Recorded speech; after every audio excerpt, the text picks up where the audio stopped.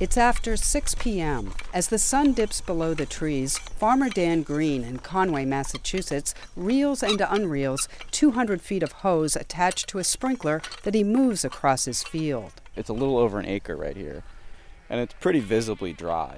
Green scoops up a handful of soil that floats into the air like dust. Spring is usually wet in western Massachusetts, sometimes so wet it's a challenge to farmers, but not this year. I was kind of half expecting it was going to rain. They kept saying it was going to rain about every week, and we just kept not raining, and I kept not watering enough, and now I'm like, oh, I got to water all the time. Now, Green's out here almost every night watering his crops. Most farmers in the region are also irrigating. Not everybody does it the same. Tammy Sapowski of Sapowski Farms in Granby, Massachusetts, points to the middle of a field of lush strawberry plants. You can see the sprinklers. They're all set up for tonight. This farm has an extensive irrigation system that includes pipes and an irrigation pond.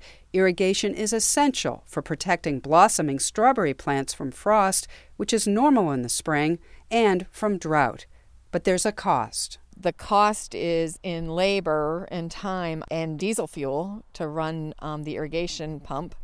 When you're trying to get other crops planted, planting season is really a stressful time of year anyway, and it maxes out your labor force. And then when you have to incorporate moving irrigation pipe into all that, it really complicates things and makes for long days. Sapowski's husband stays up all night making sure the pump is running. Farmers are also irrigating just to get their plants, and in some cases their seeds in the ground.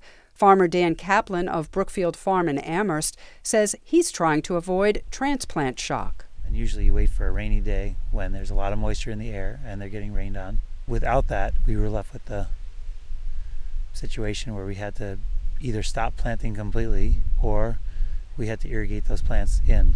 Kaplan's plants are growing, but so are the weeds, and with so much time irrigating, there's little time to pull them out. But Kaplan sees a bright side. Less water means less disease caused by fungus or blight. We can grow really beautiful crops as long as we have irrigation and as long as we have the labor to move it. We can grow much healthier crops than we can if it rains all the time. Dry weather has also been good for pollination of apple blossoms, according to Tom Smorowski of the UMass Amherst Extension Service. To have the optimum fruit set, you need dry weather. So the weather was dry, the bees did their job, and they're looking at a very good crop of apples this fall, right now. For farms with clay soil that retains moisture, the typical wet spring can be challenging. Hank Cook from Cook Farm in Hadley says he usually has to wait for a string of dry days to cut hay. But as the saying goes, he's making hay while the sun shines. Whenever we wanted to cut this year so far, we've just gone out and cut, shook it, raked it, baled it, and been fine. Still, without rain, the hay isn't growing as quickly and yields are down. But Cook says his early crop, which includes spring dandelions, is perfect for his cows. Usually when there's dandelions in the hay, it's darn good hay. Just because the quality is so good. It's young. It's not that mature, so the fiber is going to be lower, the protein will be higher. So we've made some tremendous feed so far. We haven't made as much as usual, but we'll make more milk on what we've made.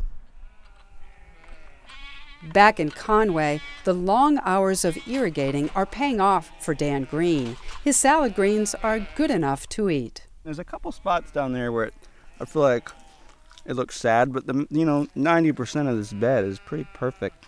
There's no pests in it. Tastes good. It's amazing what can still grow with minimal rain, That may be a good attitude to hold on to. NOAA climate forecasters say the dry conditions are likely to continue this summer. For New England Public Radio, I'm Nancy Cohen.